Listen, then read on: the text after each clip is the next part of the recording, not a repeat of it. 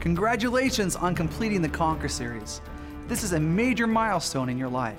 I pray that these past 10 weeks have begun the change you've been hoping and praying for so long. Remember, God's purpose is not just to heal you from sexual bondage, but to heal you in depth. It's not just a video series. It's not just a workbook. It's about real revival. Clinical studies have shown that sexual addiction is one of the toughest addictions to beat. We know that it's about a 2 to 5 year process with a miracle every single day. 2 to 5 years, yeah. Not 2 to 5 years to stop his behavior. That should stop within 90 days. 2 to 5 years for him to finally have the marriage that he's always wanted, for him to be the dad he's always cried to be, for him to be present for his kids. And that doesn't happen overnight. That's hard work. And addiction is all about learning to medicate your woundedness. As a man walks through the Conquer series in depth, he finally begins to understand his woundedness. On my walk home from work every day, I pass by an Alcoholics Anonymous group. Every time I walk by, I notice that before the meeting, everybody's outside chain smoking because they're so nervous about not drinking that week. We don't just want to help guys stop acting out. We want to figure out what is the root and what are they trying to medicate the pain of and get to that root and help them deal with that issue. That's why it takes a 3 to 5 year process. We are wounded by hell at the point of our giftedness. In other words, where you've been wounded the most is what you're most gifted at. Sexual addiction is the one place that God has uniquely designed him to tell his story and help other people get free. Discipleship plays a crucial part if you want lasting freedom and ongoing transformation. It's about emotional discipleship. Right brain, not just left brain discipleship. Not just a download of data, but a transformation of the heart. See, at the very core of the addictive mind is a profound sense of isolation and narcissism. This has been such a huge part of the addictive lifestyle that you'll have to put a system and strategy in place so that you don't slip back into these old tendencies. Mental, emotional, and physical healing can only take place as the focus changes on me, myself, and I to others.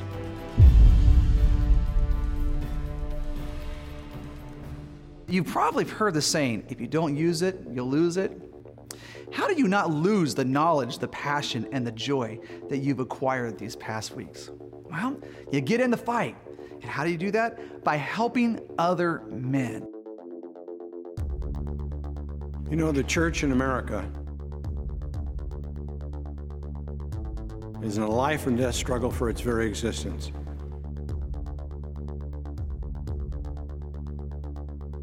Hundreds of thousands of guys are dying in America spiritually. I've always wondered about the statistics that are quoted about sexual bondage in the church, so I decided to do a clinical study myself. Went across America, 3,000 data points over 5 years of study, and I discovered 67% of guys sitting in the pew on Sunday morning meet the criteria to be a sexual addict. There's no way we can have revival in America in its present condition. One of the most important concepts your group members and leaders need to understand is sweet revenge, paying it forward. You might say, but wait, I'm not qualified to lead. Listen, you don't have to be a natural leader or communicator to lead a Conquer group. You just have to be able to ask the good questions and care about guys who are trapped because you understand how hell trapped you. So here's what you can do to get in the fight.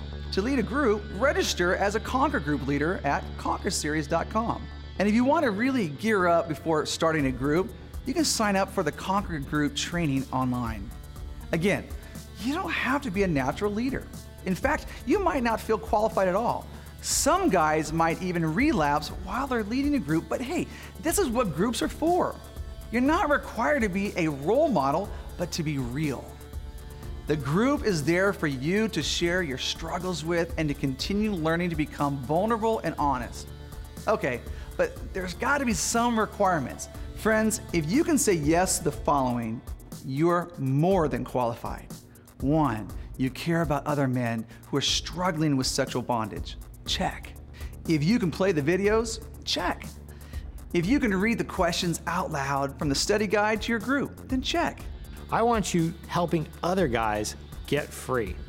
When you have that process of ongoing development of leaders who are wanting to find sweet revenge against the enemy, you'll see your church and your culture radically changed. Now, if you don't feel ready to lead a Conquer group, you can still make a difference. You can invite other guys to pick up their sword. We don't hear much about the Apostle Andrew in the Bible, but he did something that would change the course of history. He invited a guy named Peter to come listen to Jesus. Hey, Peter, come see this rabbi preach. He's awesome. Peter came and he was transformed, and that invitation changed the course of history. You can be an Andrew to the guys around you. Men who are struggling and are desperate for the grace of God and the tools you just learned from this series.